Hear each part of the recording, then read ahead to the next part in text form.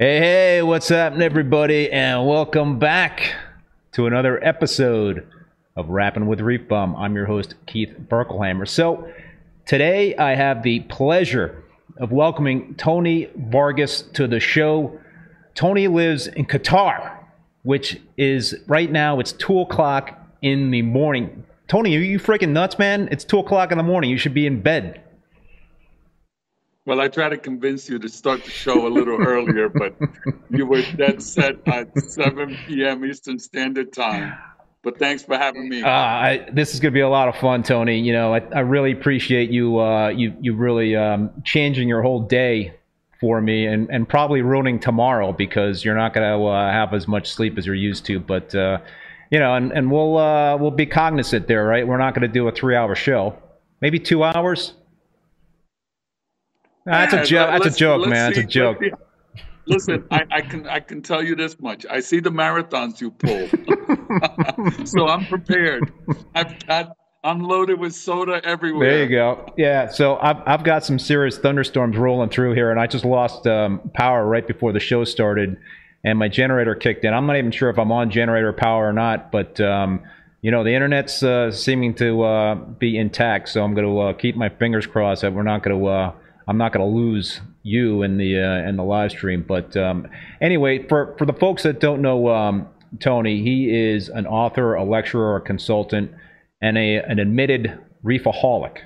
He started his aquatic adventures at the age of 7 with guppies in a pickle jar.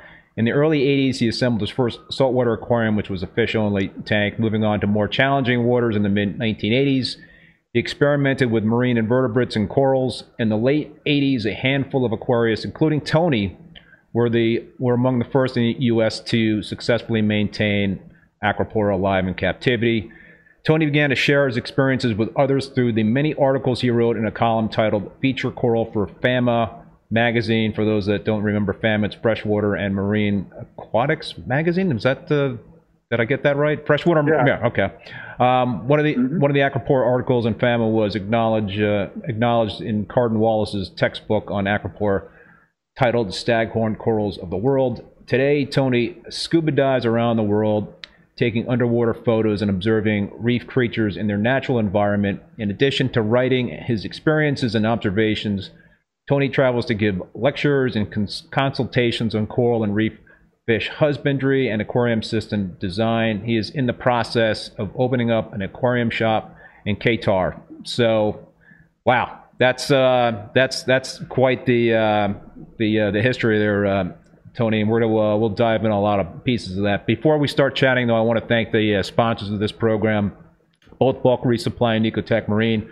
Appreciate their support. Also appreciate the support of all you folks out there that are tuning in. I see there's a lot of folks that are finding the stream right now. Let's get those likes up, people. Let's get those likes up. We're far behind in terms of people watching versus the likes. So, and as always, really encourage everybody out there to drop some comments or questions in the chat. So we see there's a lot of people, Tony, out there that are looking forward to seeing you on the program. I see Greg Carroll's out there, big toy in the house, big 20Y in the house. I don't know what that Tony. Tony. Okay, there you go. Ray Hill, Tony Vargas, double exclamation point. Wow. Okay, Ray Hill, I've been waiting for this a long time. I first contacted Tony 15 years ago as a young teenager to reach out for some advice. He was more than happy to reach out. Ray in Scotland. Wow. Okay. Cool. So, Tony, man, the last time that we saw each other face to face might have been around 2008, and you visited me in my house in Connecticut to check out my 225-gallon tank, and you brought a guest with you. I don't know if you remember who you brought along, but it was Michael Moy, who had at the time, and I know he's had some kick-ass reef tanks that have been very been featured in numerous publications and are quite famous. Michael was also one of the creators of Married with Children, but I remember you brought him along. So it's been too long, man. And now you're in Qatar, so I'm not sure it's going to be anytime soon when we see each other in person. Well, I'll tell you this much. Michael Moy and I had some really crazy experience. I think it was that night that we visited you, there was a nor'easter that came through Greenwich. And we went through this neighborhood and we're driving, and right in front of us, a tree drops. And I look at him and I go, would that have crushed the car? And he said, we would have been dead. He put the car in reverse. He's going back. Now we're in an SUV. He's in reverse, and he's just about to hit the gas, and a tree comes down right behind us. My God. So now we're pinched in between these two trees. This is on your way to my house? And I'm looking at him and I'm going, are we going to make it? Was this on your way to my house? No, this was on the way back to his house. Oh, okay. And I said, I guess we're going to have to go through that lawn. And I felt sorry for the owner of that house because we tore up this lawn. Hey. It was raining. Everything turned to mud. But it was an experience. But anyway, back to visiting you. I said to you, I gave you a couple of words about your tank. Do you remember what I said? I do not. Okay. I saw your tank and I said, oh my God, I've never seen corals like so condensed in one place that your tank looked just like a calcium block of, it looked like a calcium block. It was just loaded with corals. There was nowhere else corals could grow. And I never seen a tank so loaded with corals like yours. Yeah, that particular tank was quite packed. And oh my God. I think I remember having like fragments of coral like on the sand bed. It was like it was kind of like a graveyard for little frags on, because I just, I had a lot of birds' nests in that tank, and green birds' nests and pink birds' nests, and pieces were just always, when I was like cleaning the glass and whatnot, fragments would just get broken off, and it was just like I was like, I just can't bother like reaching in every time to do that. So it's kind of like a little boneyard corals in that tank. But yeah, that was a great tank. Well, I tell you, and after, when I left, I got in the car with Michael, and I said, Michael, I am so honored that volume 1 of my book, I'm hanging out with 2 guys that I put in my book. Right, he was in the book too. And I was so honored. He was in the book too. Yes.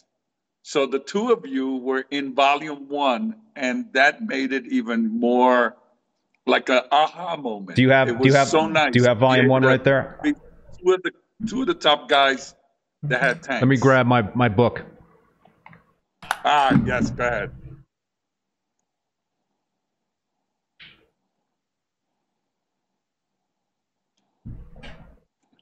There it is, volume 1. There we go, volume 1. Volume 1. Bookmarks.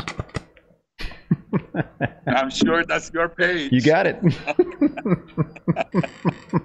Hey, listen, forever it'll be in those pages.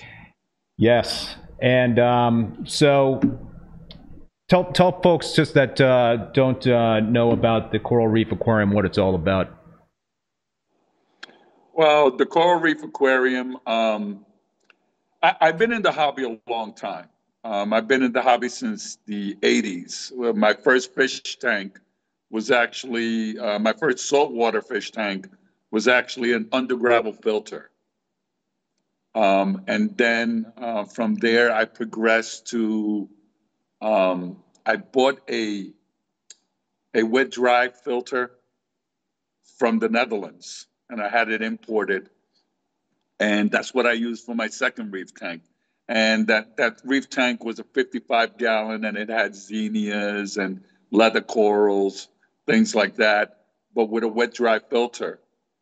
And then live rock started coming into the country, but at that time it was Florida live rock. Yeah.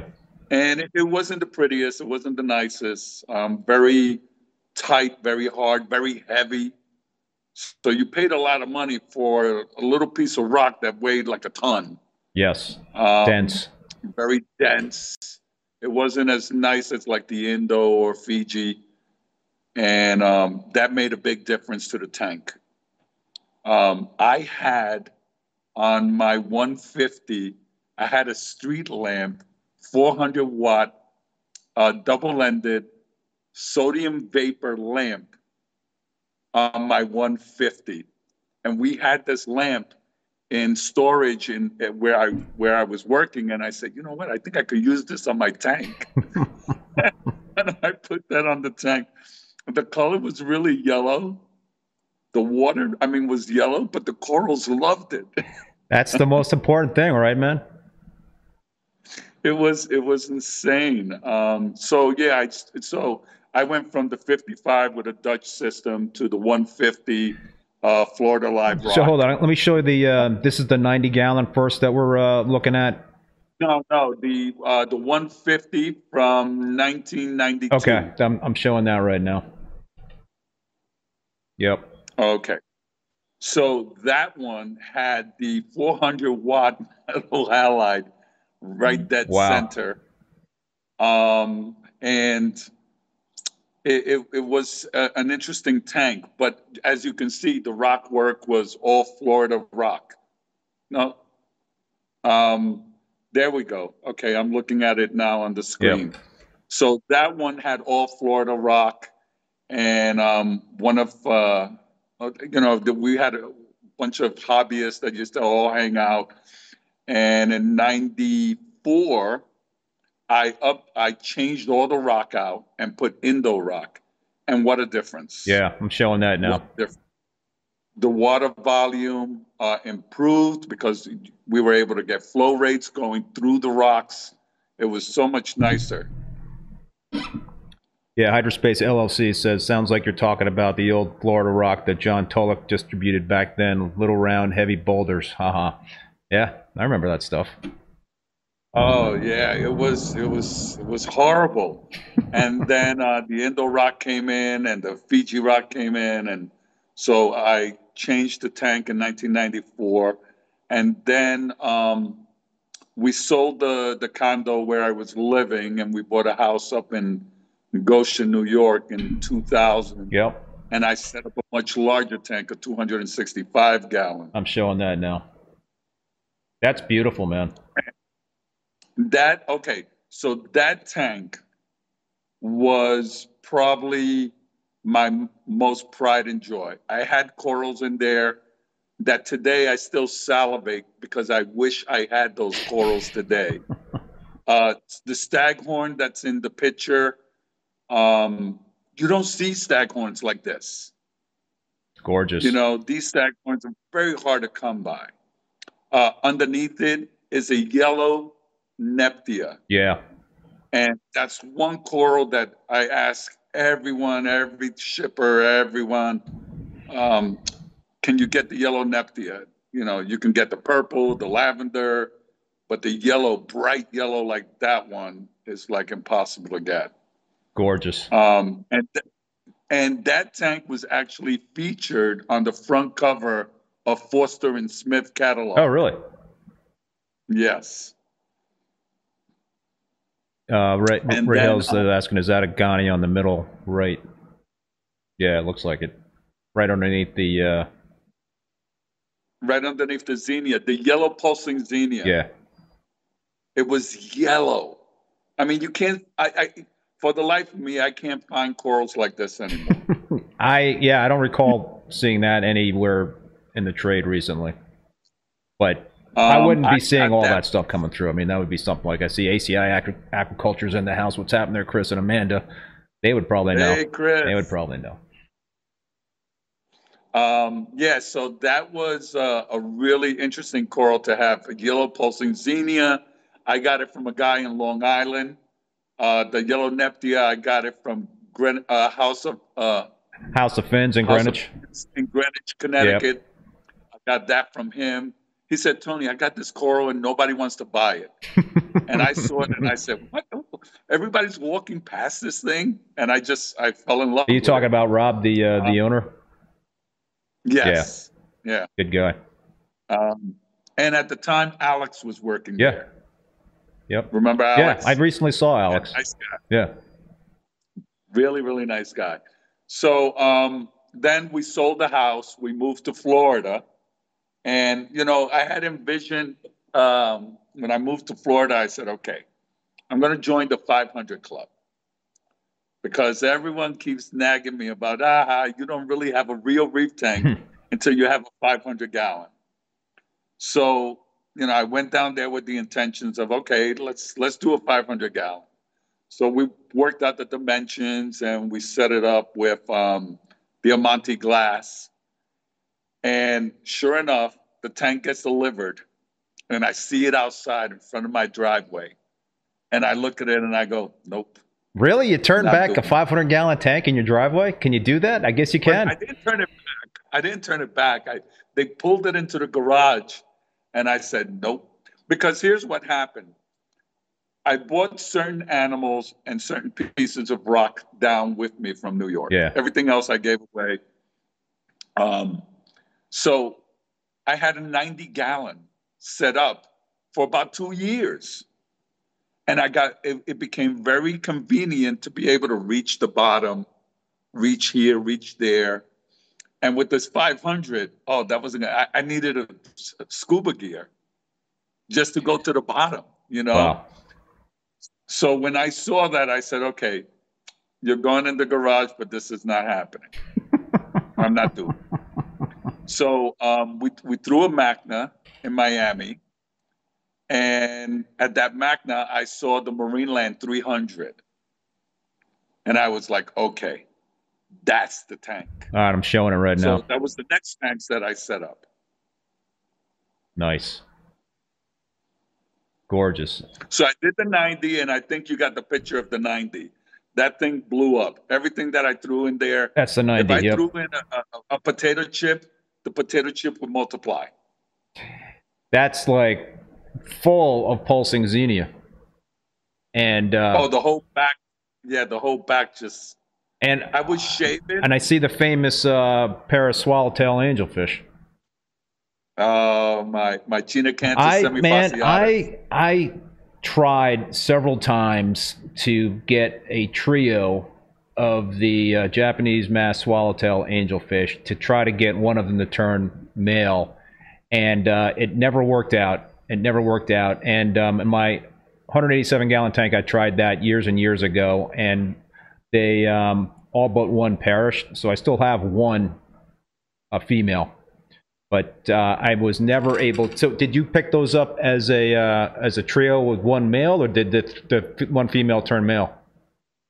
Well, here's the interesting story. And this is where Barnett comes into the picture. And I know you interviewed Barnett, and he is one amazing individual. And I remember picking up fish with him in the late 1980s at the airport with him. And he used to bring in the fish, and I used to go meet up with him and get my boxes of fish and, you know, go back to the shop. And so I said to him, hey, Barnett, whenever you get these Chinacanthus semifasciatus, send me a 3 females. I want to do an experiment and see what happens in the transition and document it. So I get the 3 females, and they're doing real nice. Now, the biggest female is starting to get a black edging on her dorsal fin. There you go. And I said, here we go. The transformation is happening. At the same time, just as this is happening, and I'm very excited about this one's going to transform, Barnett calls me and says, Tony, I got the most beautiful male we have ever collected. Really? And all I thought about was you. And I said, Barnett, the experiment is going really well. I don't need him. And he says, Tony, listen to me. You need this male. And I said, Barnett, I get it. I don't want it. The experiment is working. And I hang up on him. 2 days later, he calls me again. He says, Tony, you have to see this man. And I said, and in my head, I said, let me appease him. Send me a picture, and we'll see. He sends me the picture, and it's the typical Barnett. He squeezes the fish up against the glass, it opens up, and the male, beautiful fish. And I look at it and I go, oh, the experiment's out the window. So interesting enough, I get the male. I quarantine him for 2 weeks to make sure there's no flukes, but Barnett's fish are so good that you really don't have to worry too much about it. Never have to worry about these issues. I mean, they really do a great job over there.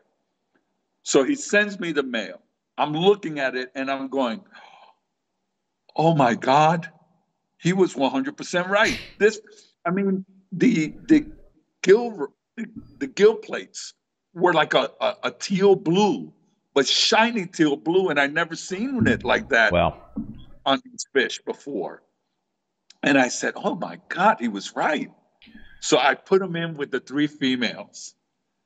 The female that's in transition. I realized I had a picture of the fish, so now I'm showing the fish.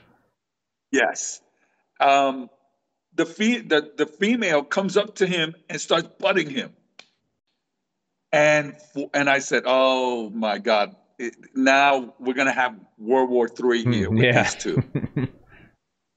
And she only butted him twice before he put her in her place. And that's the male. Oh my, what a gorgeous that fish, is. man. So they, the trio got along fine after the initial. Yeah, the first month was a little bumpy, but what was interesting was in month number 6, that lead, the female that was in transition, lost a black, turned solid female again, and was spawning with the male. So you had 4 of them. So I have 4. Wow. I had 3 females and the male. Wow.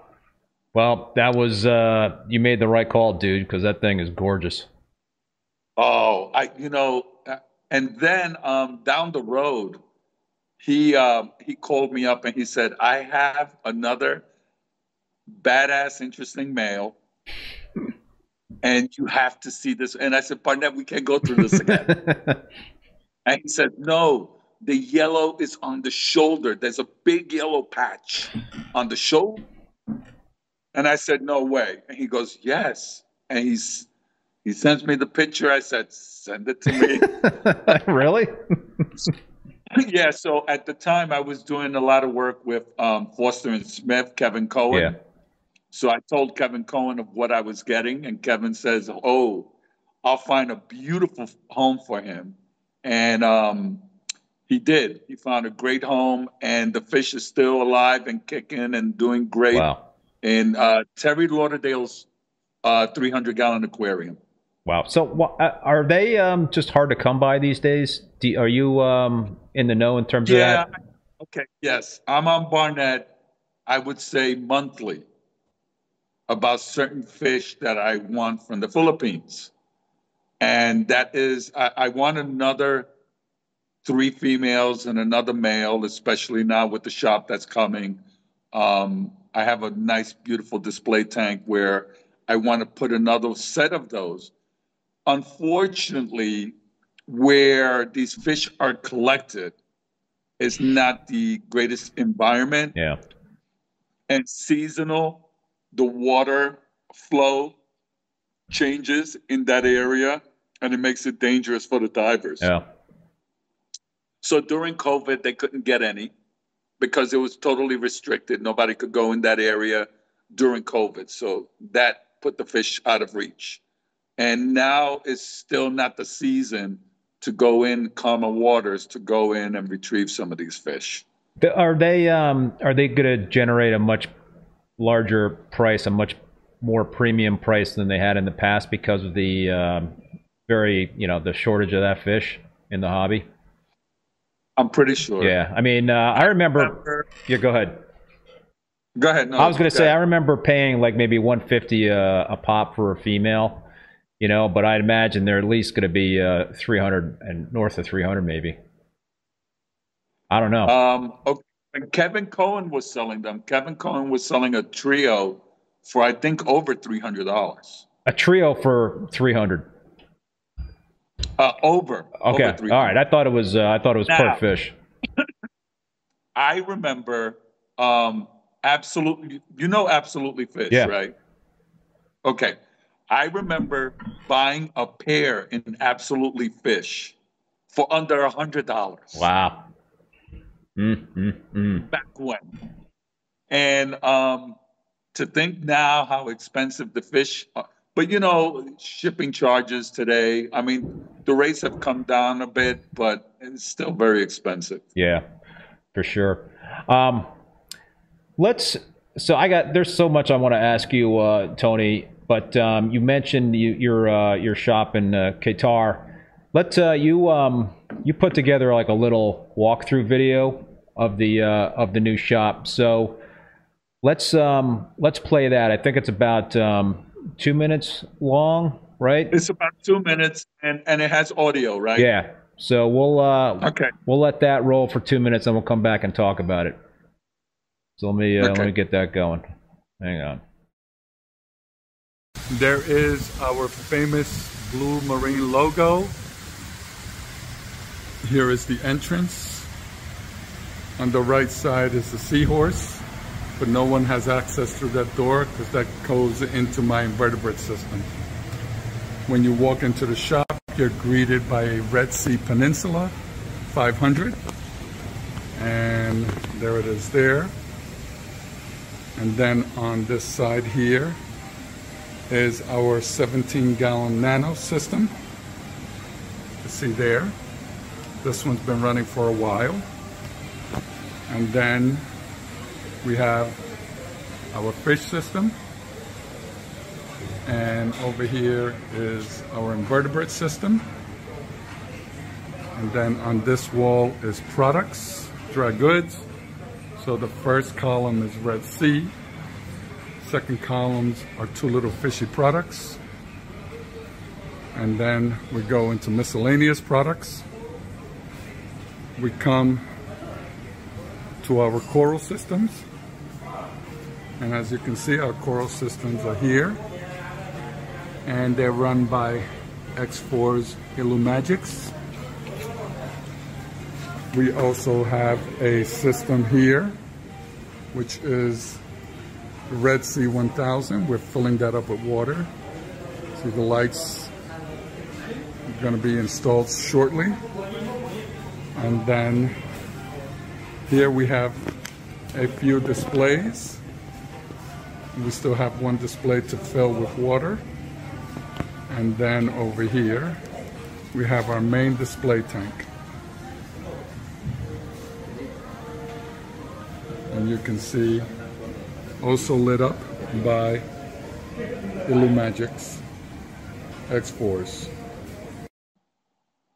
All right, so I'm gonna fess up a little bit here. I played that video a little earlier in the show than I wanted to because I had some alarms going off because my power's been coming in and out, so my GFCIs were tripping, and I've got audible GFCIs, so I had to stall somehow to run something so I could run back to the fish tank room and reset my GFCIs because I just couldn't sit here and listen to the alarms buzzing all show here. So my apologies to everybody and to Tony because I kind of wanted. I had another place that I wanted to kind of show this this video, but you know what? We roll with it, right, man? I didn't give it the proper setup. I'm sorry. Absolutely, that's okay. That's what happens when you go live on these things.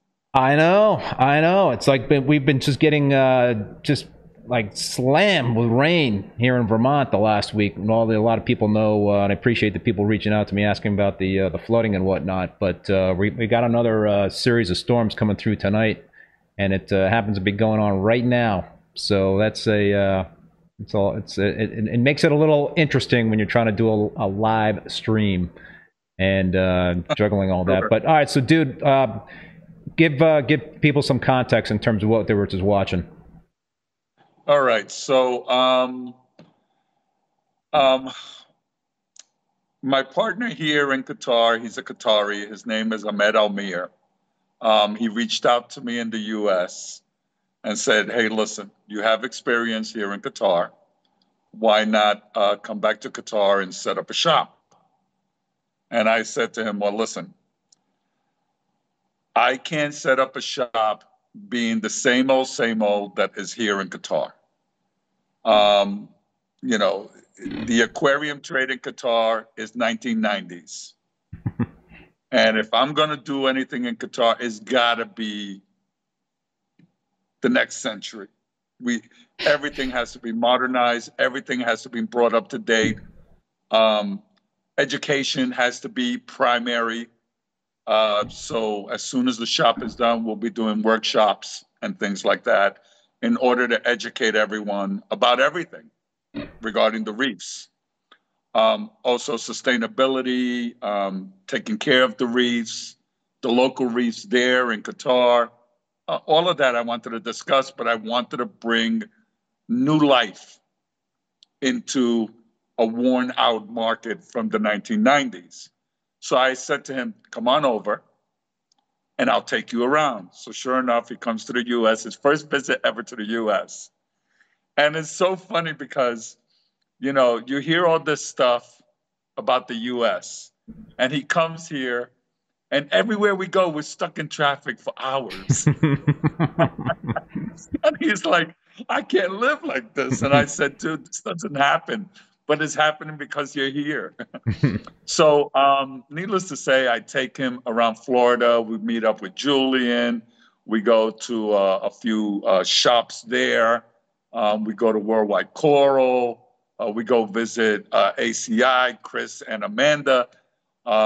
And, you know, they treated him like he was family and he loved it. You know, nice. He absolutely loved it. And so we go then to California and I take him around there. We go see Greg Carroll. We go to Greg Carroll's house. You know, Greg Carroll don't allow people to go to his home. But, you know, you're an exception. He let us come over. Yeah, we had a great time. We saw his tank. It's very impressive today when you look, when I was there earlier and you look at it now, wow, his tank is just like amazing. So we go around, we see some marvelous reef tanks. We go to shops. And when we meet up again, I say to him, okay, you see what I want to do? You see how I want to change the way things are done? And he says, yeah, but Tony, some of these things are very difficult to get. And he's absolutely right. Some of these things are very difficult to get. Like a bulkhead. We import bulkheads from the U.S. because we can't find them here in Qatar or in the Middle East. Really? And wow. If you're looking at my post, you'll see a makeshift bulkhead that I ripped out of one of the aquariums that I'm replacing. And it's a metal nut on a lead pipe with epoxy. And that's their bulkhead. That's not a good, those are bad materials for a saltwater fish tank. Well, needless to say, every consult that I go do, all I hear is, we got this fish tank and we can't keep fish alive. And I can give them a laundry list as to why they can't keep them alive. And one of them is the education. Yeah. I don't think anyone should be sold an aquarium without giving them a little education. Because they all think that you can put a tank together and put all the fish in right away. And you need to cycle it. You need, you know, you want a nice, successful reef aquarium? Patience. You got to cycle the patience. And yeah, a lot of patience. And the people here don't have it. Oh, they want the instant gratification. You have to lead them. You know, you have to explain it to them. And so I said to him, okay, we need to get this material, but it's not here. I said, then we get it. We get it. We'll be the most expensive shop, but we're doing everything correctly. Yeah. So it's happening. We're making a difference. The shop, you saw the video, the shop is still under construction. And it's because it's so hard to get material here. Yeah. So getting material here is costly, but it's also not easy. You know, we order things, and it takes months to get it. Shipping issues and everything else. You know, so all these things just facilitate issues. But at the end of the day, the shop is coming together, and I'm excited, and Ahmed is excited. You know, we sell good, better, and best, right? So we have good if you want to keep just regular fish, better, and then best. You know, like for us, we sell the Illumagics X4s, and we love those lights, and we have them in the showroom. You know, we have them above our coral systems, and we also have them on our display tank. Yep. And people see, you know, quality stuff, and you have to bring in the quality. So go ahead. We're just making a difference. Are you in it for the long haul, or are you just trying to get that store up and running on its feet, and then we'll see what happens down the road type of thing? Or is that a question that you really would rather not answer? No, I'll answer it. I have a 5-year contract. So you can't work in Qatar unless you have a contract. Oh, wow. Yeah. So it's not like you can say, well, you know, like you can get up one morning and say, well, you know what? I'm going to go live in Italy, right? Can't do that. And you can go and live in Italy. You can't get up and go and live in Qatar. You just can't do it. You have to be sponsored, and you have to, you know, be working. You know, there's no welfare here. There's none of that stuff. So you have to be a productive citizen or get out. How has the you know, the adapting to that new culture been for you? Not bad. Not bad. You know, Qatari are very friendly, inviting people. You come and, you know, with many Qataris that I've had conversations with, you know what they tell me? Welcome home. Really? Yeah. So if I'm getting that from the Qataris, who this is their country, and they look forward to people that are helping them and helping them improve, it goes a long way. It goes a long way. It's hot, okay? It's not like, you know, in Florida, they say, oh my God, it's so hot, and it's 90 degrees. Yeah, how hot is it there? Here, it can hit 140. What? Yes. 140, like the air temperature? Uh-huh. Yep. Holy smokes, man. Really? Yeah. So, yeah, the summers are really hot. And what's interesting is everyone says, well, it's got to be dry heat because it's a desert. No, it may be a desert, but it's a peninsula. So we're surrounded by water. So it's very humid. In July and August, you can go outside and cut the moisture with a knife. Jeez, man. Ray Hill, thank you so much for the super chat. It's in pounds. I got some pounds there. I will catch up later. Bedtime for me, folks. Tony, thanks for your contributions and pioneering endeavors. Keep bringing us your good work, buddy. Thank you, Ray. Appreciate that. Well, that's awesome, man. I'm very excited for you. That's got to be a just quite an adventure to do that, and to leave the U.S. and what have you, to go to a whole brand new country and to start an operation like that. It's got to be pretty thrilling. Well, you know, it's interesting because all my life I've been an accountant, and I would say probably about 5 years ago, I said no more accountant. And I got into sales. I just, you know, I said, that's it. I'm done with accounting. And I think this is what I was meant to do, what I'm doing right now. I'm able to educate. I'm able to lead, to show how success can be had. Because, you know, in this hobby, we've been around a long time. I've seen probably more tanks around the world than anyone else has. I've visited many different homes, many different places, and I can tell you the successful hobbyist is the tenacious hobbyist. No matter what equipment he has, I've seen equipment that you go, no way, how could this even work? But the tank is gorgeous. You know what I Yeah. mean?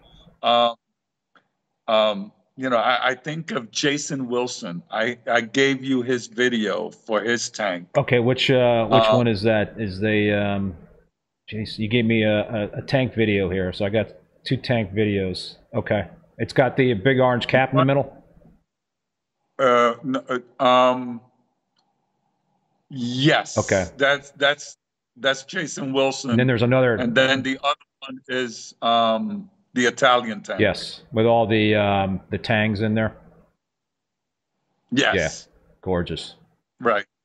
So Jason's tank is absolutely drop dead gorgeous. I mean, this tank is just amazing. And I took Ahmed to California to see this tank, and I told him, now this is the Italian tank, the one with the tangs. Yeah.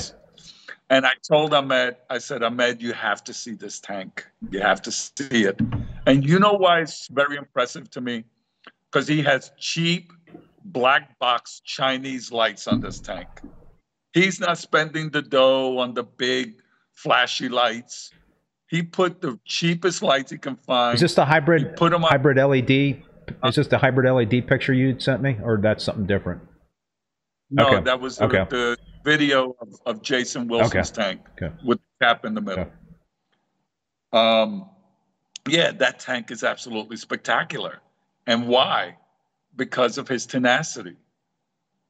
You know, the colors of the corals were popping, and here's the cheap $300 black Chinese. So box, what was his right? what was his, besides the tenacity, what do you think was contributing to that kind of success? Him. Just him. It's him. Yeah, it's him. He's dedicated to what he pays attention to his tank. He monitors everything, and he's on top of it. You know, when you meet the lazy hobbyist, the one that says, hey, I'll do the water change next week. Next week rolls around, he's busy doing something else. I'll do it the following week. When your Capricornus turns white, you have nobody to blame but yourself. Yeah.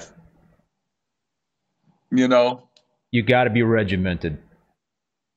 You really have to, you know.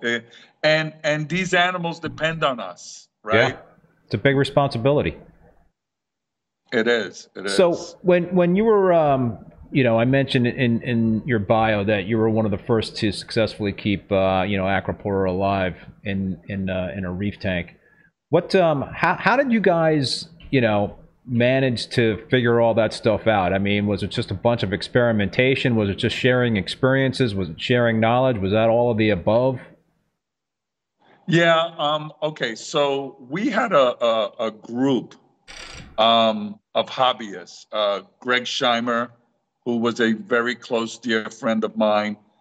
He and I used to get in our car every single weekend, abandon the wives, get in the car, and go to New Jersey, Pennsylvania. We used to go visit Ed in Pennsylvania in Strasburg. I forgot the name of his shop, but even in a winter blizzard storm, that we're praying to God that we make it home alive with these corals, and Ed was the only one bringing in Acroporas from Indonesia, the only one in the country at the time. And, he used to bring in 2 or 3 pieces, and Greg and I made sure we were there to buy these corals, And were you like edging out Mike Paletta, because it sounds like he's told similar stories, in terms of like the importers bringing in these corals, and he was right there with the boxes that were opening up and pulling stuff out of the bags.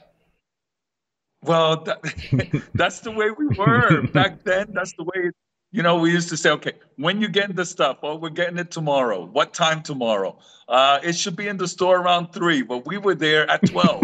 It's a whole different ball game today. That just does not happen, you know? Yeah, but remember, back then you were getting full Right. colonies. It was all about colonies. Right. Yeah. And what was interesting is because of the lights that we had, we didn't get to enjoy possibly the colors of the coral like we do today. You know, today we get amazing, and I don't think that they're nitpicking the coral, right? Because when the coral's not a beautifully colored coral, when it's not well taken care of, will turn brown, right? And It'll turn brown, and it'll color back up again eventually if you're doing something right, you know? Exactly. So imagine if we had that technology back then. Oh, yeah. But okay, so because we didn't have the technology, when the coral came in and it had pink tips or blue tips, oh, I gotta get that coral. It was solid brown, and the only thing that was blue was the tip. That's a giveaway. That's a gem, you know? The potential. And it was like, oh my God. And we would get these corals and bring them back. And I wrote an article that even Jake Adams found in FAMA about us cutting a coral in 3 pieces. And it was this beautiful, massive purple Acropora. And we cut into 3 pieces for one Greg Scheimer got, I got, and Craig Bingman. And the 3 of us got a piece of that coral. And Alf Nielsen reached out to me and said, you know, that's the first article ever written on cutting up a coral like this. Really? Yeah. And that was mid-90s. And I put this thing through a table saw, not a bandsaw, a table saw. And the cutting of the flesh, what did you think was going to happen? Like burning flesh. What did you think was going to happen? I mean, did you have any idea what was going on? I mean, in terms of like, let's give this a shot type of thing and see what happens, or were you just? Well, okay. So here's what happened. We went into the shop. The name of the shop was called Total Marine, and we went into the shop, and there was this acro. And the 3 of us are standing there drooling with our jaws dropped.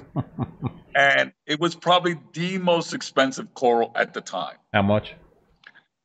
Bear in mind, we're talking about mid-90s, yeah. Right? Or, well, the article took about a year, so it was like 1993, 94. Can I guess? Yeah, go ahead, take a guess. $300. Yes. Really? $300? Got it. Wow. $300. $300. So bingo. So we're all debating, like, do we pay this? And Greg goes, well, you know, $300 between the 3 of us, we could possibly do it. And I said, okay, but then who gets to keep the coral? So my tank, my 150 was baller. It was doing great. So I knew we could keep it in my tank, but Greg had he had 3 gorgeous reef aquariums at the time. And this was before the 500. And he goes, yeah, we could keep it in mine. And I said, no, I don't think that's fair, you know. So we're debating, and then we're thinking, okay, so do we cut off the branches and split the branches between all of us? And he goes, I have a better idea. And I said, what is it? And he goes, let's put it through a table saw. And I said, table saw? I said, we're going to do that to this coral? And I'm thinking, oh my God, what are we going to do? So we decide, all right, let's buy the coral. We buy the coral, and there's the table saw in his garage on the floor. He positioned it, and I straddle my legs around the table saw. And Greg says, put on these glasses because we don't know what's going to happen. And I'm looking, and I go, this coral's going to die. It's going to die. And he goes, all right, well, let's do like triangle cuts. And I said, okay. So no sooner I start cutting the coral, you smell burning flesh. Mm. And I'm like, oh my God. And we had to run out of the garage because it smelled so bad. Ooh. And I had all this calcium dust all over me because there was no, you couldn't put the guard on it. And there was no, because the coral was sticking and there up, was no you know? water. There was no water keeping the blade from too much friction, right? I mean, It didn't need it. It didn't need okay. it. This thing cut through it like Oh, butter. okay. So we run out of there, and we put the coral in water, the big chunk in water, and then the smaller piece in the water. And he goes, well, we got to cut it one more time. And I said, I'm not going back out there. And sure enough, I did go back out there, and I gave it a cut on the second cut, and we put it in water. Craig took his piece, I took my piece, and Shammer took his piece, and the coral just did well. Like, it didn't phase the coral at all. And I wrote about it, and like I said, Alf Nielsen reached out to me and said, hey, this is the first time we ever seen an article like this. And then Jake even wrote about it on Reef Builders. So you mentioned Jake, and you told me an interesting story. I guess it was a few months ago when we were communicating back and forth about having you on the show, and I think you also wrote about it on Facebook. Do you mind sharing that again with the folks here on this stream? You want me to start crying? No, I don't want you to. I don't want you to do that. No. You want to give me a Barbara Walters experience here? Okay, so for a long time, the book, we've been working on the book, right? Volume 2 of the Coral Reef Aquarium. And unbeknownst to everyone else, I wanted Jake to write the foreword of the book. And I reached out to him, and he said, oh my God, Tony, yes, I'll do it. He goes, it's my pleasure to do this for you. And I sent him a few early chapters to let him see what was coming, because we didn't want to divulge exactly what was coming in the book and things like that. So he got to see it, and he saw the CO2 art chapter, and he was like, oh, this is perfect. This is inspiring. This is going to give people, wisdom about what's going on with the CO2 and everything else. And the other chapters, and he loved reef tanks from around the world. That was always one of his things. He always loved that. And on several of his podcasts, he even mentions those things about, that section of the book. And so he writes the foreword, and he gets it to me. And I think nothing about it. I put a nice picture of him. We set it all up, his words, and we leave it alone. We didn't even, I didn't even let Julian edit any of his wording. I wanted to be Jake's voice. Yep. And so January comes around, and I get the advanced edition of the book. So I get copy number 1. The first copy off the press gets shipped to me, and then copy 2, 3, and 4 wound up going to Julian. So I get it, and I said to Julian, look what just came in. And he goes, congratulations. So I sit down, and I open the book. And I open the page, and there's Jake. And as I'm reading his foreword, all I could hear is his voice. And I got teardrops on those pages because I just couldn't hold myself back. Yeah. It was the most amazing thing that's ever happened. And I would have regretted all my life being what has happened with Jake if Jake wasn't the one that wrote the foreword to the book. Wow. That's incredible. And it means so much to me. It really does. And he was inspiring to many people. If you look closely, you'll see that Jake and I did several talks in different areas around the world. Because whenever someone said to me, hey, who would you also have come? I've had other hobbyists in the past, and it's always been not very not a very good situation. But with Jake, it's always been pleasant and fun and exciting. And so whenever I had the opportunity, I brought him to Dubai, Abu Dhabi, Italy, China, just because, Jake was a good friend. I had him stay at my house multiple times because he meant a lot to me, but he meant a lot to our community. And I miss him a lot. Yeah, he is certainly, it's a major loss on so many different fronts. And I appreciate, Tony, you sharing, your feelings about him. I mean, he you guys didn't always see eye to eye, right? There was another story that you told me about. It's a funny story that you told me. Go ahead, share that story. At the conference. That's a great story because we at one time, way back when, we had this this community where we got together on the web, and it was just like the advanced hobbyist thing. I don't even remember the name of it. And so I said something about a coral, and Jake came in and said something, and I said, "Why don't you learn how to read? If you read, you'll learn. You'll learn about it." And he came back at me, and I came back at him. And I mean, even the other forum members would come in and say, "Hey, you two, take it easy. This is ridiculous.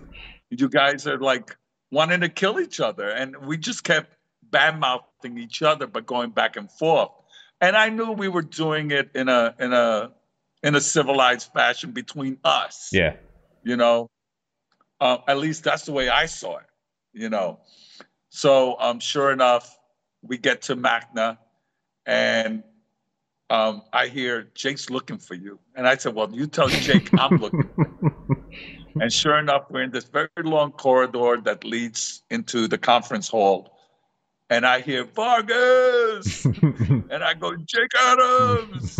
And then we meet up and we just chest bump each other. And then, "Hi, how you doing?" And that was our first meeting. We never met face to face, but it was the forum that got us together. And it was such a great story, and I'll never forget it. It was lovely. That's awesome. Yeah. It was definitely a different time back then in terms of the forums and kind of the discussions that go on versus what I guess we have today. It's kind of a whole different environment with social media and what have you. Who else was like influential, back when you were, just kind of in the meat of getting into the reef keeping hobby to you? I mean, who else did really influence your methods? One of the guys that inspired me a lot was Greg Scheimer. And he was another one. He passed away. I cried like a little girl. I was so heartbroken over this man because he and I used to get in a car. And here's a true story. There's this guy named Joe Adrian. Joe Adrian just recently bought the book, and he took a picture and posted it on Facebook. And I said, "Oh, Joe Adrian." And I called him up, and it turns out that he's getting back in the hobby. But Greg and I would drive around in the car. And now what's interesting is we drove around and we see this blue light radiating out of somebody's window. Mm. So we drive real slow, and I go, "Oh, there's a reef tank in there." And he says, "Oh, wow, yeah, what do you think?" And I said, "I'll go knock on the door." And this is a guy, we have no idea who he is. We can get on his property, he could shoot us. right? And we go, and I knock on the door, and it's Joe Adrian, and we don't know him yet. So it's like, hi, I'm Joe. Hey, we were driving by, we saw the blue light. We see you have a reef tank, and reef hobbyists. Come on in. Come on in, take a look. And he had all the MTC products. So you knew this guy spent a lot of money. Yeah. I think it was either 220 or 180. Beautiful, gorgeous reef aquarium with all the top-notch equipment, with the 400-watt metal halides above his tank.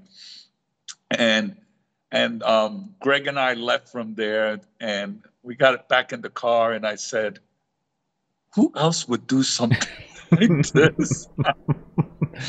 And again, so Greg was my biggest critic. He also helped me improve my my writing skills. He helped me improve as a photographer. And it was interesting because I would take pictures, and he would say, Tony, that picture's horrible. And I go, no, it's not. Tell me what you really think. And he's like, no, Tony, that picture's horrible. And I would go home going, oh, he's just jealous, or and then as it would make me do better. And I miss him because of that. I miss him because he always pushed me to the limit to help me get better. And he was, I think if he was still alive today, he'd probably be the #1 hobbyist on the planet. He was analytical. He was smart. He knew how to give advice. He helped everyone. He was just amazing. And I remember visiting him at the hospital near the end, and I went on a dive trip, and I was showing him the pictures on my computer, on my laptop. And he looked at me and he said, you're there. I said, what do you mean? He goes, you're finally there. I can't say anything bad about your pictures. And I said, you're just saying that because you're going to heaven. And he goes, no. And, I miss him. He was very influential, very, very influential. And the hobbyists that he could have helped today were, would be amazed by a guy like him. So he was very influential for me. Julian was also influential, which is interesting because Julian came to my house back in 1992 to see my reef aquarium, the one that you showed first with the Florida live rock. Julian came over, and that's how we met. And listening to him at his lectures, receiving his books, his 3-volume set, very influential. So, there's a lot of people we could thank. And I'd be honest with you, Volume 1 and Volume 2, I don't thank anyone more than I can thank my community, our community. I learned from them. I prosper because of them, because they have given me guidance. They have helped me along. I have a section in Volume 2 called Lessons Learned. And we could only learn lessons from each other. Yeah. And I learned a lot from our community. And by visiting all these tanks, one thing that amazes me is I've heard from one person say, oh, well, you can go on Reef to Reef and see all these tanks. No, you can't.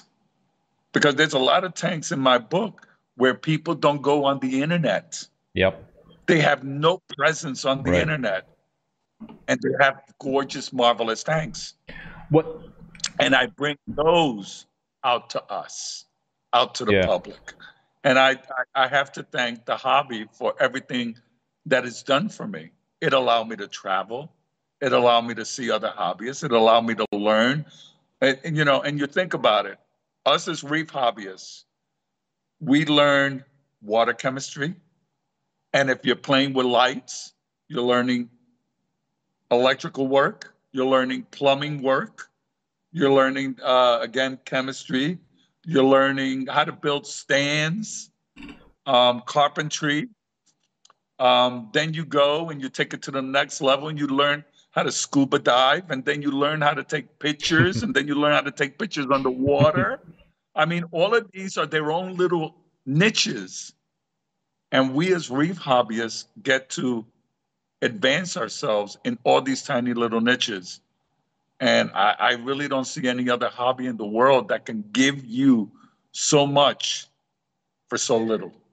It is an amazing hobby. There's so many different aspects to it. You know, there are some incredible tanks out there, but some people just don't have the photography skills, the videography skills to capture, what their tanks look like. So, even the stuff that you might see, on social media, the discussion boards, your book, that still might not be, there still might be other fantastic tanks out there that we as a community are not benefiting in terms of being able to see. But that's just part of the deal. It's you're not going to be able to cover everything, but it is a tight knit community, so word does get around, I guess. Yeah, and if you notice, I mean, you go back 10 years ago, and you look at the pictures that people were posting on the forums, like on Reef Central or anywhere else, or the club web pages, right? And you look at those pictures and you look at the pictures today. What an improvement. The photography skills are getting better. And the post preparing of these pictures, the post photography, oh my God. Some of these guys know how to work the Photoshop and everything else and make gorgeous, beautiful pictures. Could you give like top 3 tips for people that want to kind of get to the next level in terms of their photography? Well, to be honest, a lot of these camera phones are just amazing, yeah. But 3 tips would be a good camera, a good eye, and a ton of pictures. Yes.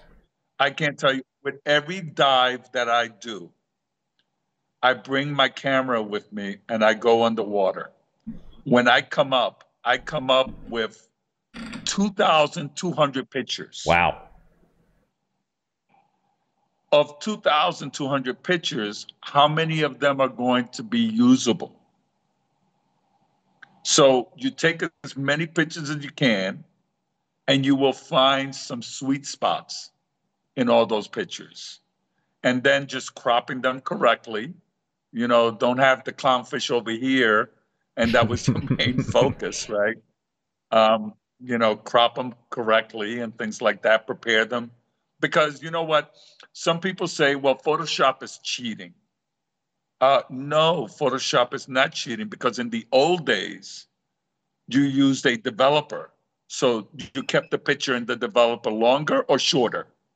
Then fix, you kept it longer or shorter. The paper that you use. I mean, come on. That was Photoshop in a different era, because you can manipulate any picture you wanted to.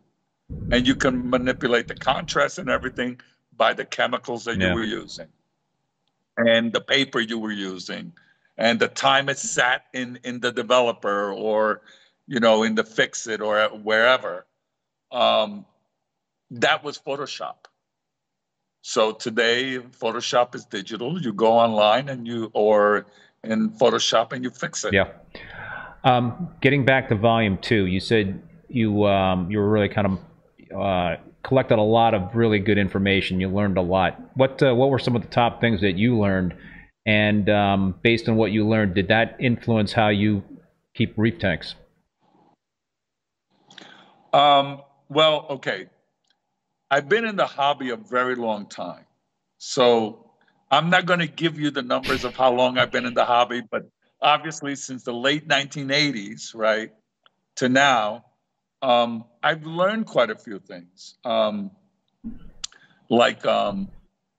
have one guy who gave us a lessons learned where he placed his skimmer like at a corner of his sump. Now the collection container of that skimmer hung over the side of the sump. So when the skimmer flooded, guess what it flooded to? The floor.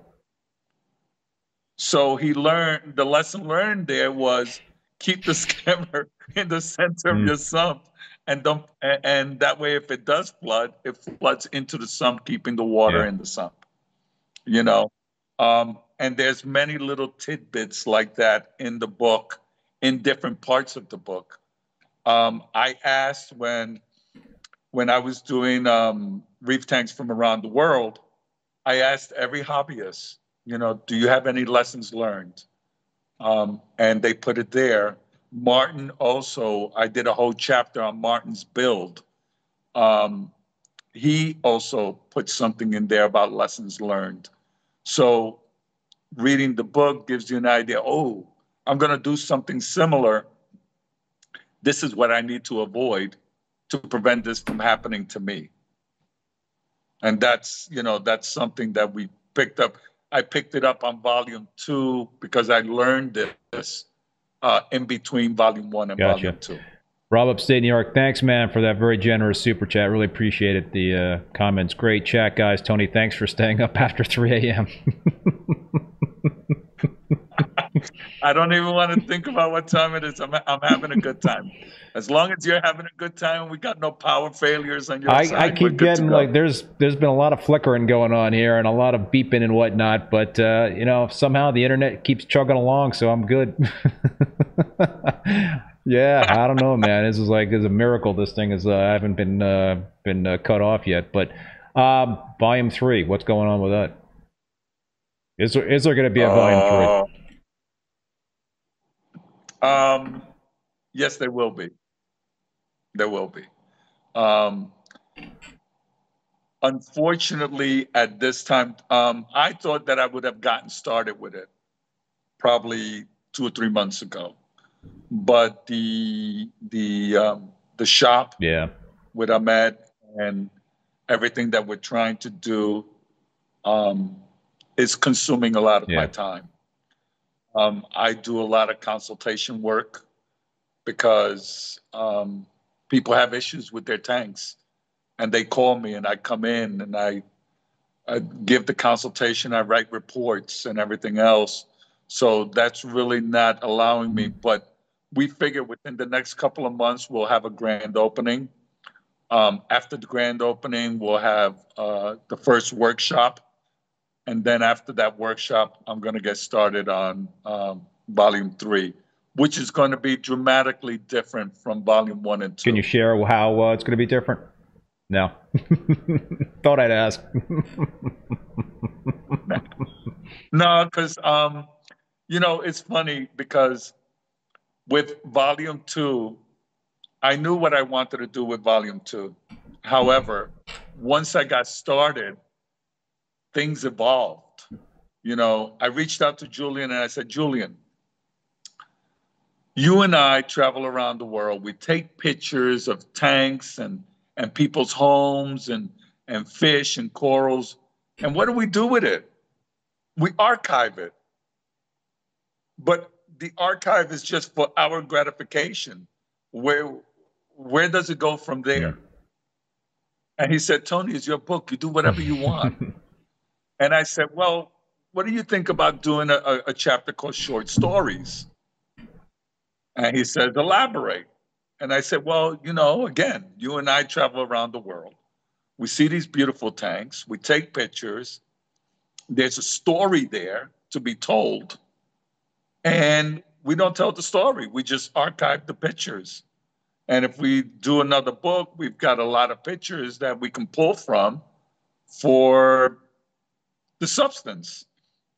And he says, well, I think it's a great idea. It's your book.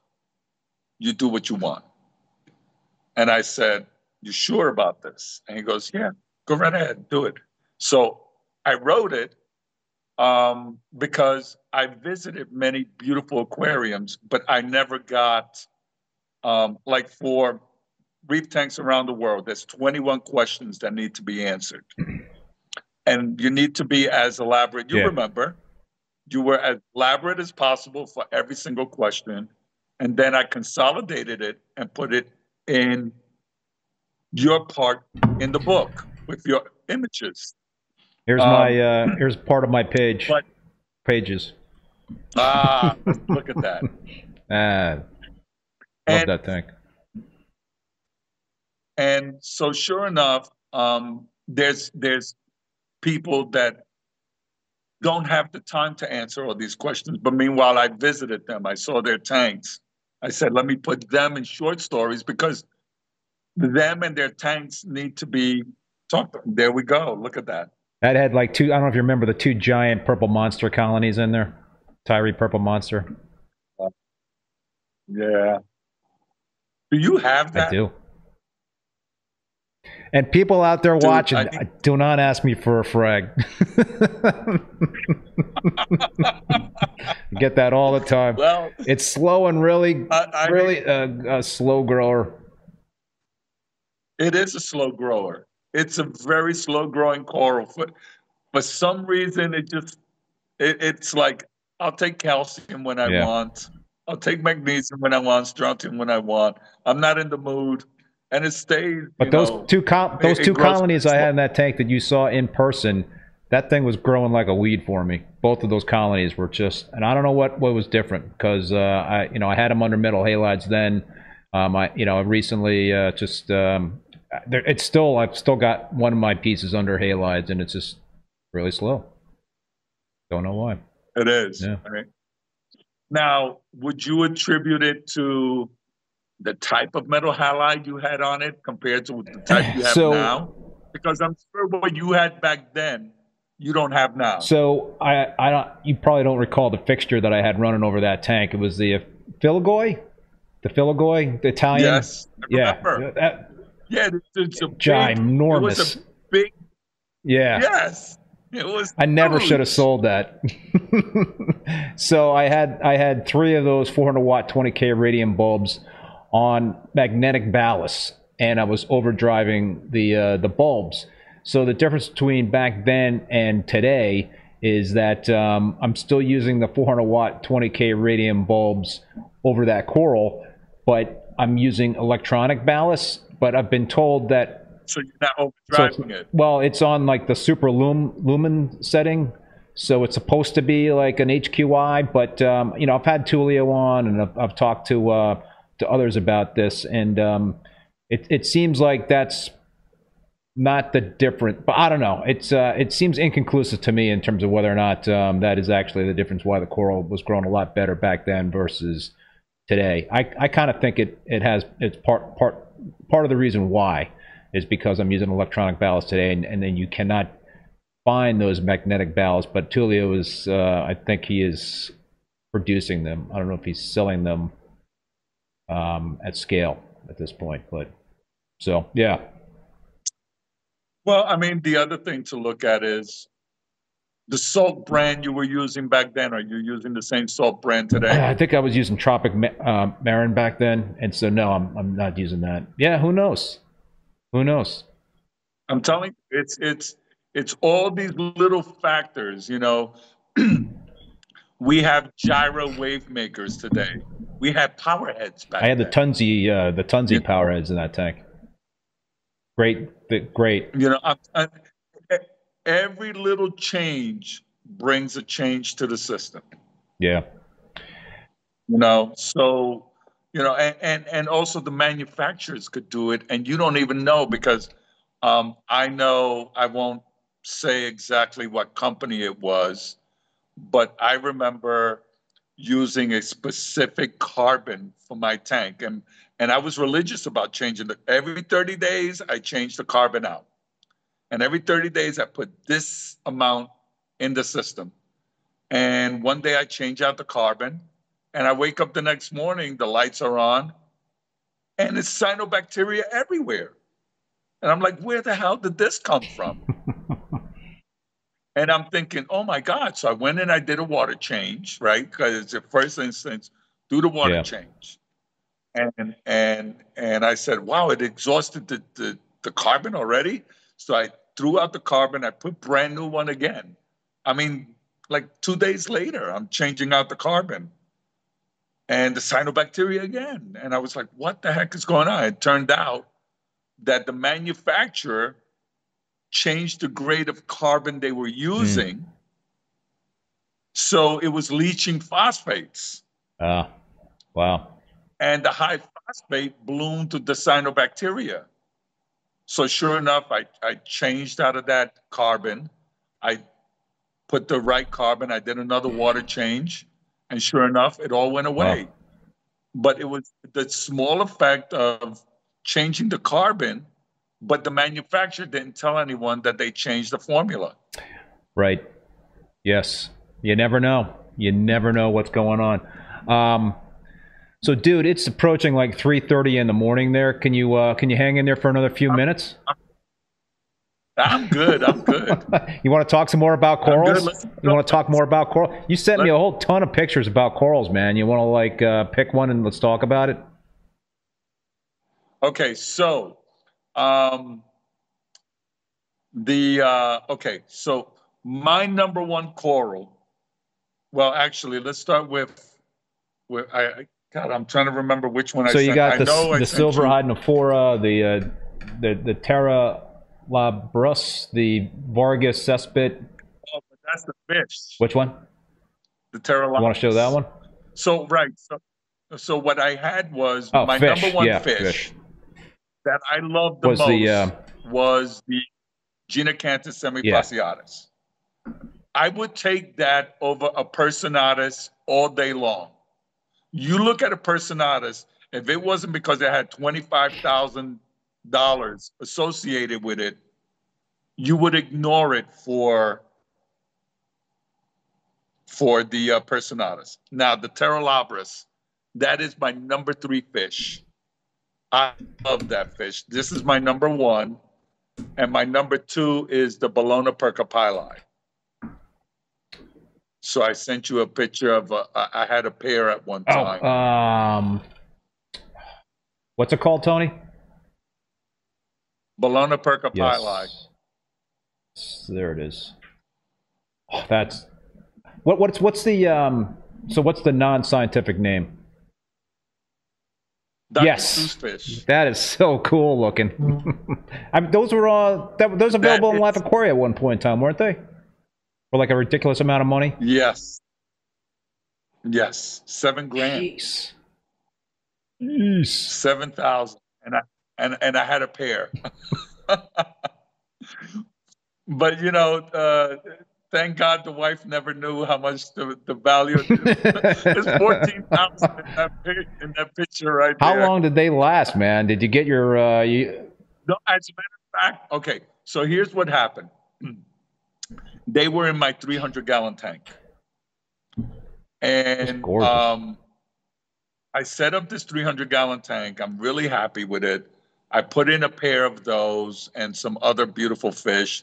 The Swiss guard basslets. No, but it was the candy basslet. Anyway, gorgeous, beautiful fish, along with the semifasciatus swimming with it. And just for shits and giggles, we decide, let's sell the house. Let's see if we can sell it. Oh, no. I was like, oh, no. So I gave them to a friend of mine, and he still has them. Really? Wow. Yeah. How long did you have them? I had them for 3 years, and he's got them since 2012, and he still has That's them. Awesome. Now, what's interesting is you look at a fish like that, you go, okay, that's a strong carnivore. Yeah. Right?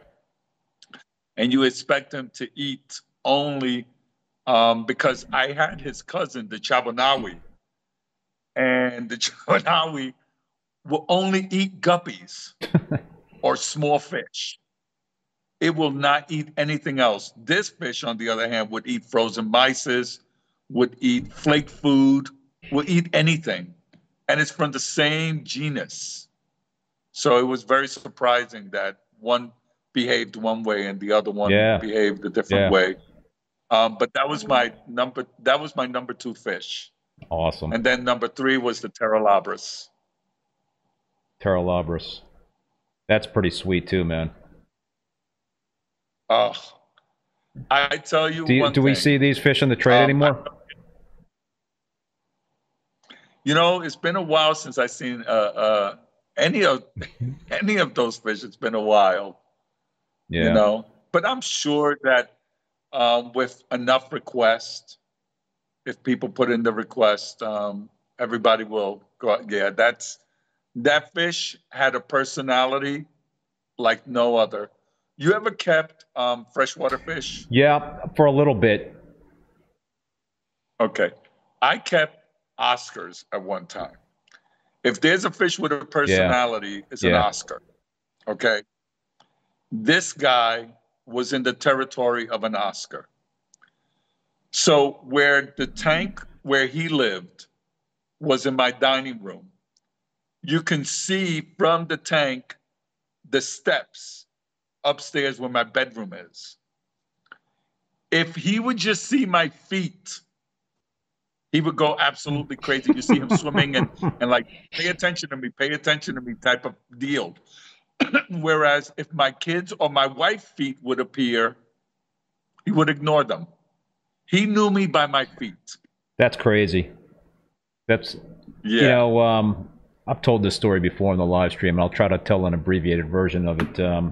I had this, the animals that we keep in our reef tanks are just amazing. You know, they're really just amazing. And so I had this yellow tang and a purple tang and a sailfin tang in the same reef tank, my 187-gallon display tank. And, you know, they were getting along fine for a few years. And all of a sudden, the purple tang decides to turn into, you know, a real asshole and just completely bullied the yellow tang to the point where the yellow tang was had to hide in the rockwork all the time. And in fact, I thought I had lost the fish because I hadn't seen it for months. And then one day I saw it kind of like poke its head out and race out and try to grab some food. It was like pretty much a white yellow tang because it was not getting any light. And then so this went on for like a couple of months, and I was like, what am I going to do? How do I catch this thing, and how do I get it out of there? I'd have to completely rip apart the reef, and I had tons of corals, and it was like that. It was not even a possibility. And then one day, you know, I always put the green stuff, the leaf, nori? Yes, nori into the tank. I always put my hand in with some nori to feed the tangs, and this tang shot up and started feeding on it a little bit, and it got very close to my hand. I was like, wow, that's amazing, because the purple tang was the other side of the tank. I was like, wow, this is just amazing behavior. And then I did that again a couple of times, and I think I saw him trying to like poke his head out of the rock. You know, it looked like he was trying to get a little bit more brave. So then soon thereafter, I did that exact same thing, and he came right up to me, and I cupped my hand, and he went inside of my hand, and I lifted him out of the tank and walked him into the frag tank room and dropped him into another, it was like a cry for help, you know? He just was like, save me. So it's stories like that, you know, and your story about fish seeing your feet coming down, you know, the stairs, it's amazing. You know, these are amazing creatures that we have such, you know, we're so fortunate to be able to keep them and watch them and study them and enjoy them. You know, they actually know that they can cry for help, and we'll be there to help them, because they do. In the video of the shop, you saw when we first walk in, on the left side, we have that 500-gallon peninsula system. So Ahmed said, you know, let's put 2 powder blues in there together. So for about 2 weeks, the powder blues were doing great together. And then one day, man, one of the powder blues said, I don't want you here no more. and beat the living daylights out of the other powder blue. We were able to put our hand inside, and the powder blue said, "Take me." Similar thing. And we were able to take it and put it back in the fish system, torn fins and everything. So, you know, they asked for help, and, you know, it's our responsibility to help them anyway. I got, just wanted to read a couple of comments in the chat here. Chris C. is referring to you, Tony. I've been up with him way later than this at Magna. It's not surprising to Chris. NB Enberg Reef. Reefers get energy just telling reefing stories. Yep. Alyssa M. Such an awesome chat, you guys. Thanks for newbies like me. Love it. Appreciate that. Beautiful conversation. Thank you very much. John Wright, how amazing the reef keeping community is sharing their knowledge and help. Yep. For sure, folks. What else, Tony, man? You want to point anything else out in terms of corals or fish? Like I said, man, you sent me a lot of stuff. Well, yeah, so no, I sent you, okay. So, you know, in this hobby, we have gotten caught up with, I won't, you know, and I've heard this from people's mouths. I won't buy an Acropora unless it has 3 to 4 colors on it. And it's like, are you kidding me? The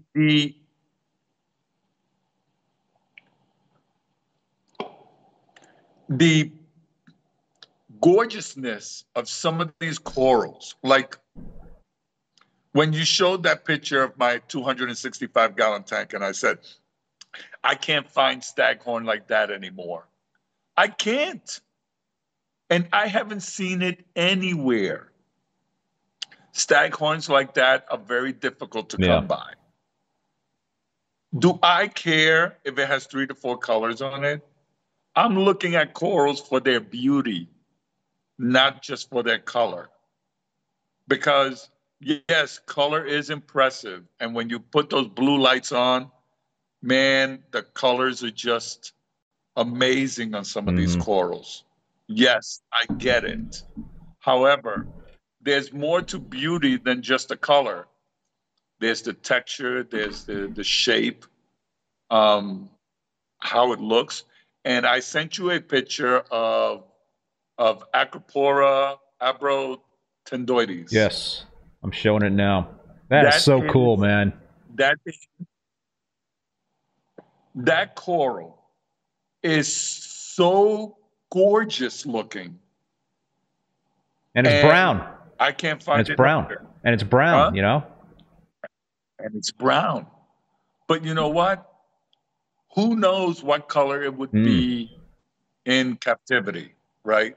You take these brown. Look at the texture of that coral. Look at the structure. So unique. Look at its polyps. I mean, it's... And I took this picture at Tubataha at, I think it was like 35 feet.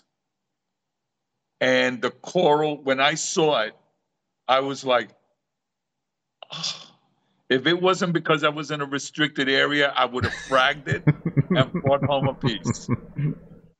Because it's a beautiful Acropora. I mean, absolutely gorgeous. And we have something very similar that I know we sell, and who knows, they may be the same coral. We sell Robusta, Acropora Robusta. So it's similar to that, but when you look at them both together, you see that they are different. But that's my #1 favorite Acropora in the whole world, and it's brown. And you know what? That would be center displayed in my aquarium if I had it, because it's different. It's gorgeous. Yeah. I agree with you. I think sometimes the form factor is way overlooked. Yeah, absolutely. You know? There's another coral, a Favites, branching Favites I sent you. That's another gorgeous coral. Okay, there's oh yeah, here we go. Yeah, look at that, man. That is kick-ass. Branching. Isn't that amazing? Yeah. So That's another one of my favorite corals. Another one is Australia gyra. What an amazing coral that is. Did you send me a picture of that? And I've kept, you know what? I may not have. I probably did forget to send you that one. Australia gyra is another one of my favorite corals, but this Favites, I've only seen it 2 or 3 times in the trade. Gorgeous. Where that was a shot in your aquarium? Yes, that was actually in the same aquarium with the Pterolopus. Oh wow! Where did you end up getting that Favites? I'm trying to remember, where did I get that thing? I can't recall. You also sent me a whole bunch of pictures. I've just got them kind of like they were not labeled, and I don't know if I should just scroll through some of these things to see what pops up. Yeah, if you put it I'll put it up there. It's unnamed, but you'll see it in about 15 seconds. This is another very unique looking coral.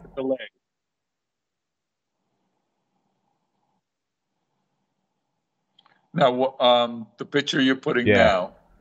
You know, what is it? You tell me. You see it now? No. Yes. Okay. So that is silver Hynepora. Oh. I saw this I got another in Tubataha. I got another picture of that. At 60 feet. Wow.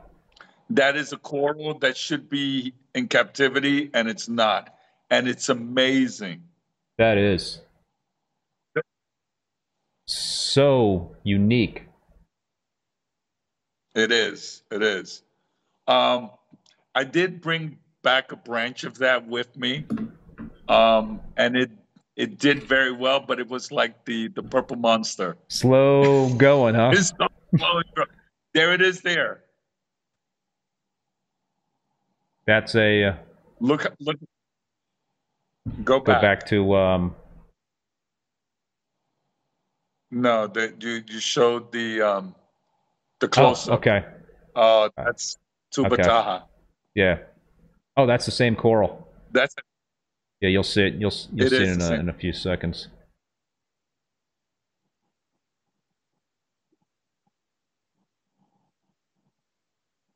Chris from ACI, I had a silver Hydrophora, but it turned blue.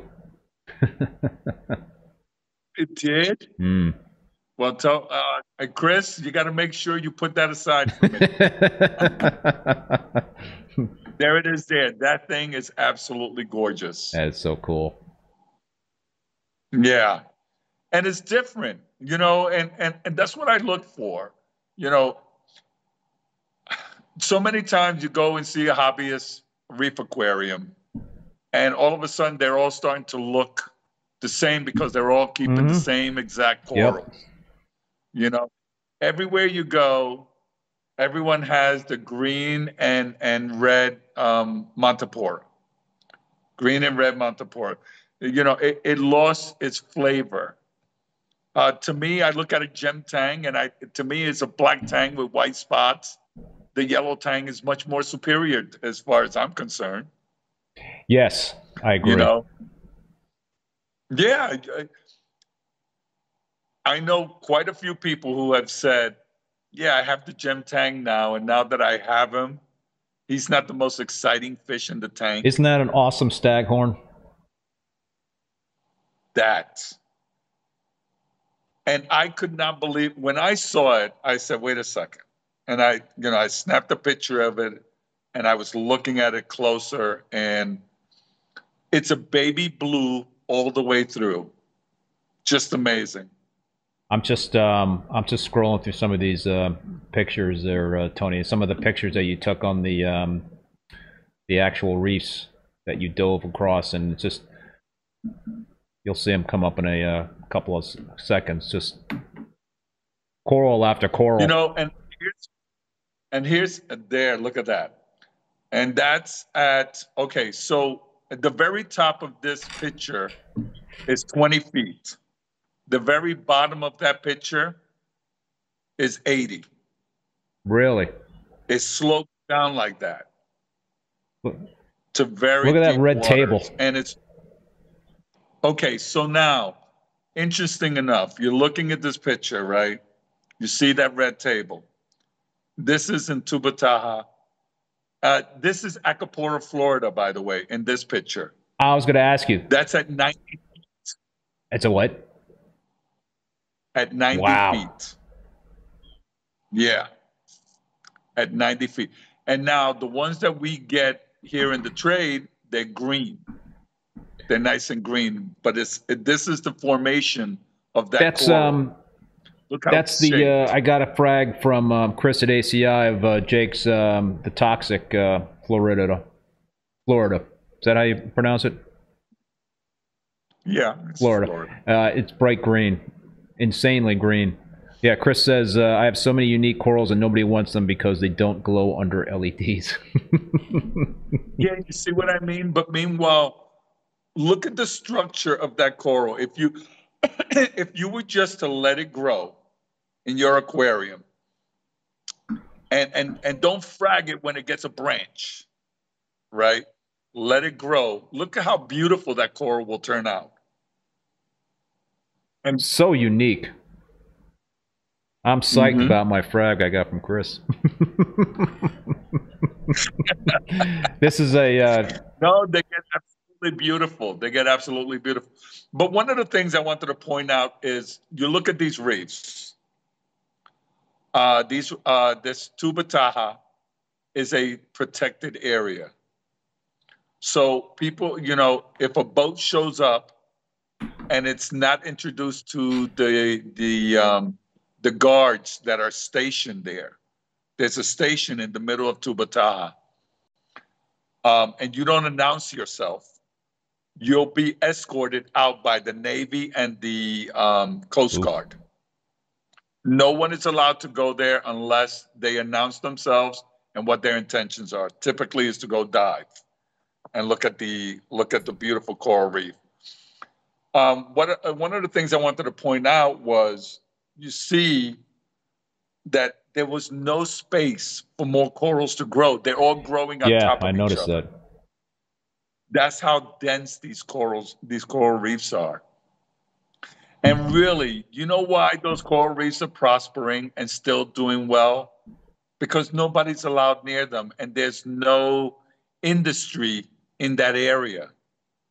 So the minute you want to put a hotel at the beach, what are you going to introduce to the reef that's next to it? Pollution. Yeah. So everybody wants to blame this, wants to blame that, but nobody wants to blame the real culprits behind all of this, and it's industry and greed. Really, that's what it comes down to.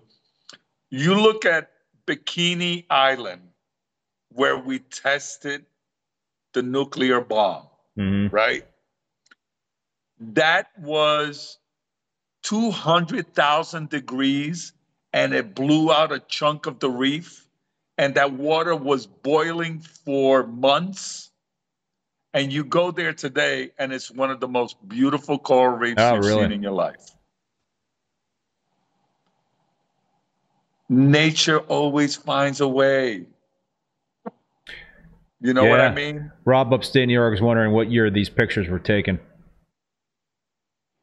On the reef.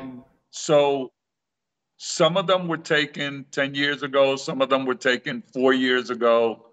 And I'm doing a trip there soon as well. Is there any issues with coral bleaching in that part of the world? No. That's good. There's I don't deny that coral bleaching is created by warm waters and things like that. But there's other reasons too. Spike your alkalinity in your tank and you'll see some coral bleaching, right? And it had nothing to do with the heat. You know what I mean? So not everything can be blamed on Mother Nature. We play a big role in the demise of our reefs. but nobody wants to say nothing because there's big money behind it. Thank you, Reef Exotica by Luis Aceves. Hola, Senior ReefBum. Beautiful photos. We need a Tony Vargas reef photography master class. Sign me up. I'll pay. That's awesome. I'll tell you something. Everybody has the possibility of being a great photographer. I mean, I take pictures with my cell phone. I take pictures with my DSLR. You know, and but again, if you take 1,000 pictures, you're going to wind up with 3 or 4 really great pictures. Yeah, that is great advice, because that's what I always remember when I used to take a lot of, you know, when I used to shoot pictures specifically. I mean, now I rarely shoot images. I'm just shooting video and stuff like that. But when I was shooting stills of my corals and my fish, you know, like you said, man, it was a volume game. You just had to take a shit ton of pictures to get 1 or 2 nice ones. Especially with a wrasse. Ever try to take a picture of a wrasse? Yeah, forget about it. You got to get freaking lucky. Oh my God. You have to shoot and shoot and shoot and shoot, and then bam, there's that beautiful one, you know? And that's the one you put out there to display. Yeah. Typically, I don't put to display my best pictures, though. No, the ones that I post on the internet or Facebook, Instagram, LinkedIn, whatever, I don't post my best pictures. So I saved that for volume 3. So you mentioned Instagram. How can people find you, man, in terms of social media or getting in touch with you? Facebook, Instagram, how do they find you? Just Vargas Reef? Yeah, Vargas Reef on Instagram and Tony Vargas on Facebook. Okay.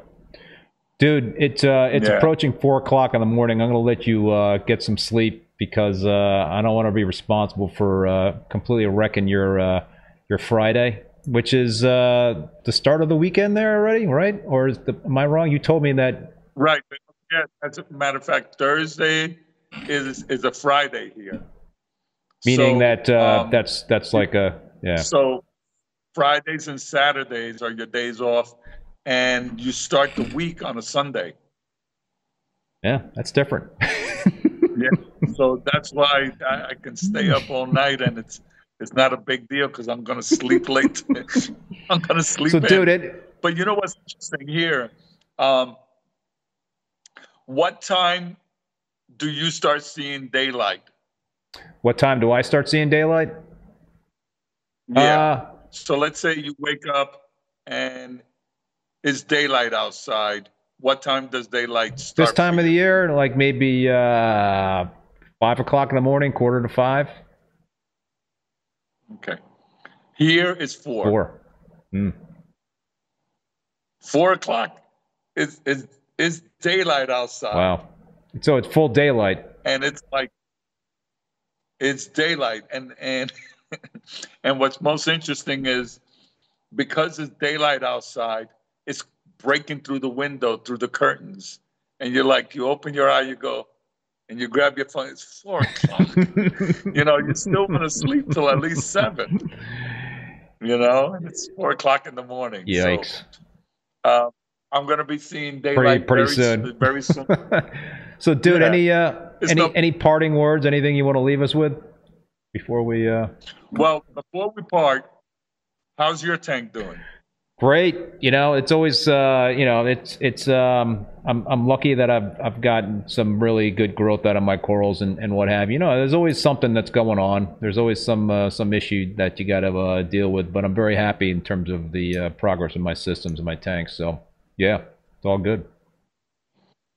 All right. So what are you monitoring most? Your pH or your alkalinity? Now the questions are turning towards me. Of course. Listen, I made a big mistake. All right. And I'm going to own up to it. You were supposed to be in volume 2. I don't know how I screwed up. It was all my fault. No, I think, but I don't. But however, I'm itching my way to put you in the volume 3, you know, where you should have been in volume 2. But anyway, So I start now doing my excavating to see what I get from you, so that way I know what I'm going to be putting in the Well, book. So I'm following the Chris Meckley method in terms of dosing kalkwasser. So my I've got some elevated pH in my system because I'm leaning very heavily on kalkwasser.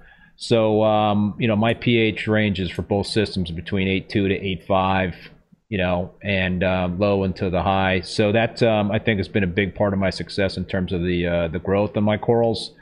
So it's that, and I look at the alkalinity. I don't freak out if the alkalinity is, outside of the 8 to 9 range that I like. I don't really notice a lot of bad things happening if it goes, up to 10 or something, or down to 7.5, which one of the systems is down to 7.5, was this morning. So yeah, I mean, those are the two things that I have been monitoring, and a change for me is also doing ICP testing on a regular basis. I had never really done that on a regular basis, so now I'm doing it every month, and I'm using the Captivate aquaculture trace element, so I'm doing making adjustments when I see my ICP tests every month in terms of what I'm dosing for the trace element. So yeah, it seems to be a good formula. Okay. Well, what's interesting to me is what was old is new again. Yeah.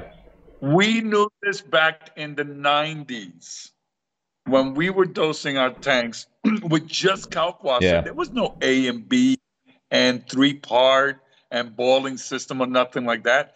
It was strictly kalkwasser. Peter Wilkins created the formula, and we used it. And our tanks, the corals were growing like crazy. Why? Because we kept our pHs above 8.2 all the time. Mm-hmm. And nothing brown jelly. No. And the only time things got to brown jelly was when your pH was below 7.9. And we never let that happen. Yep. So now all of a sudden I'm seeing the surge of this again. And it's like, I even told Julian, I said, Julian, you see how kalkwasser now is all of a sudden the new hero? It's always been the hero. I never stopped using it. Never. In all my systems, I always devoted, I get people asking me, hey, that little economical system, you got corals growing like crazy and real fast. What do you do to it? Kalkwasser. I keep my pH at 8.2 or higher. Yep.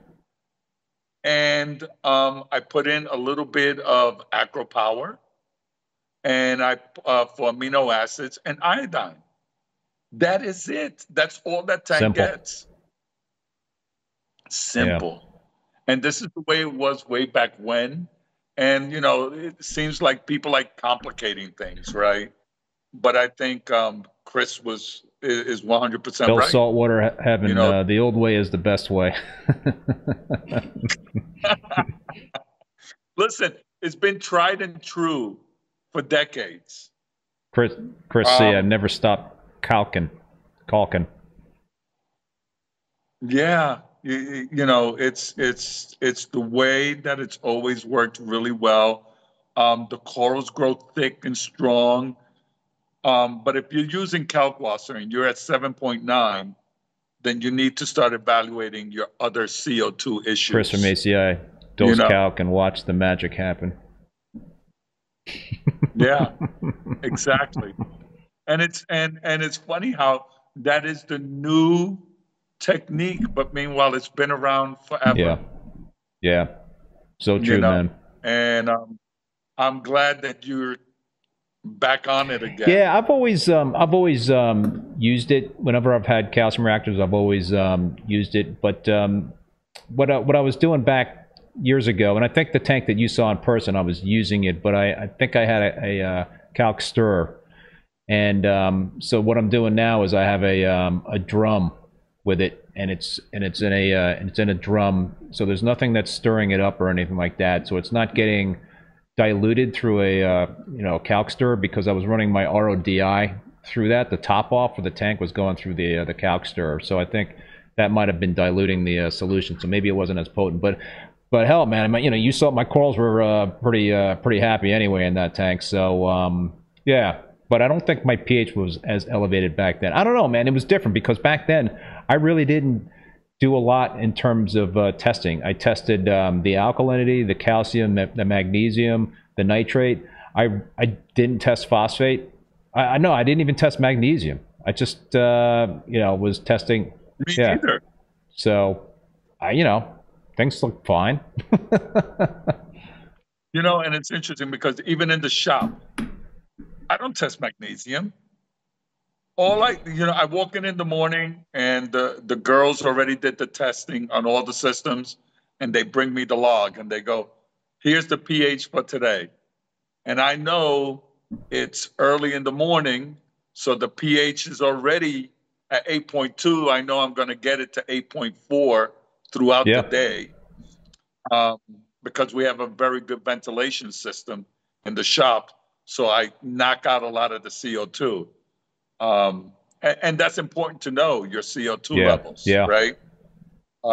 Your CO2 levels really influence how much you have to dose. And that's one of the chapters in the book that I think is very important for people to understand because an average household can hold 1,000 to 1,200 parts per million CO2. And that's very high, right? And that, well, for a reef tank, if you're putting a reef tank in. Oh, right. So now you have a reef tank in that environment. You're dosing your system based on the CO2 levels in the house. Right. Okay. What happens when you go on vacation and you continue dosing the same way and there's no CO2 levels? I mean, the CO2 levels drop dramatically. No humans. Now what?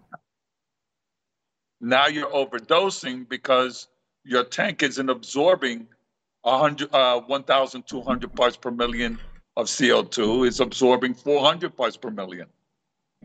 So that also is an equation that you have to take into consideration when you're dosing your aquarium. Yep. No, for sure. All right, dude. Well, listen, man. This has been a real fun chat, Tony. Really enjoyed having you on, and again, really appreciate you taking the time. Where can folks find the books? Okay, so right now they can order it through Two Little Fishies, or just any of the pet stores that carry the Two Little Fishy products will be carrying the book as well. Okay, and if they want, but you can get you don't have the link for the Two Little Fishies? I can send it to you. Yeah, and I'll put it in the video description. Yeah. And if folks want to visit you in Qatar, how do they find you? Oh my God! Don't come during the summer, though. Well, they have. It's funny because I already have Jeff Turner coming in the next couple of months. He's going to come and hang out with me over here. Nice. You know, so so you come to Qatar, you just say to the taxi driver, "Take me to Blue Marine." They know where to go. They know where to go. Oh, don't just find it on the GPS. It's nice and there easy. You go. All right, Tony. Well, listen, man. Thank you again so much for staying up super late. Really appreciate it. It was a lot of fun talking to you again, man.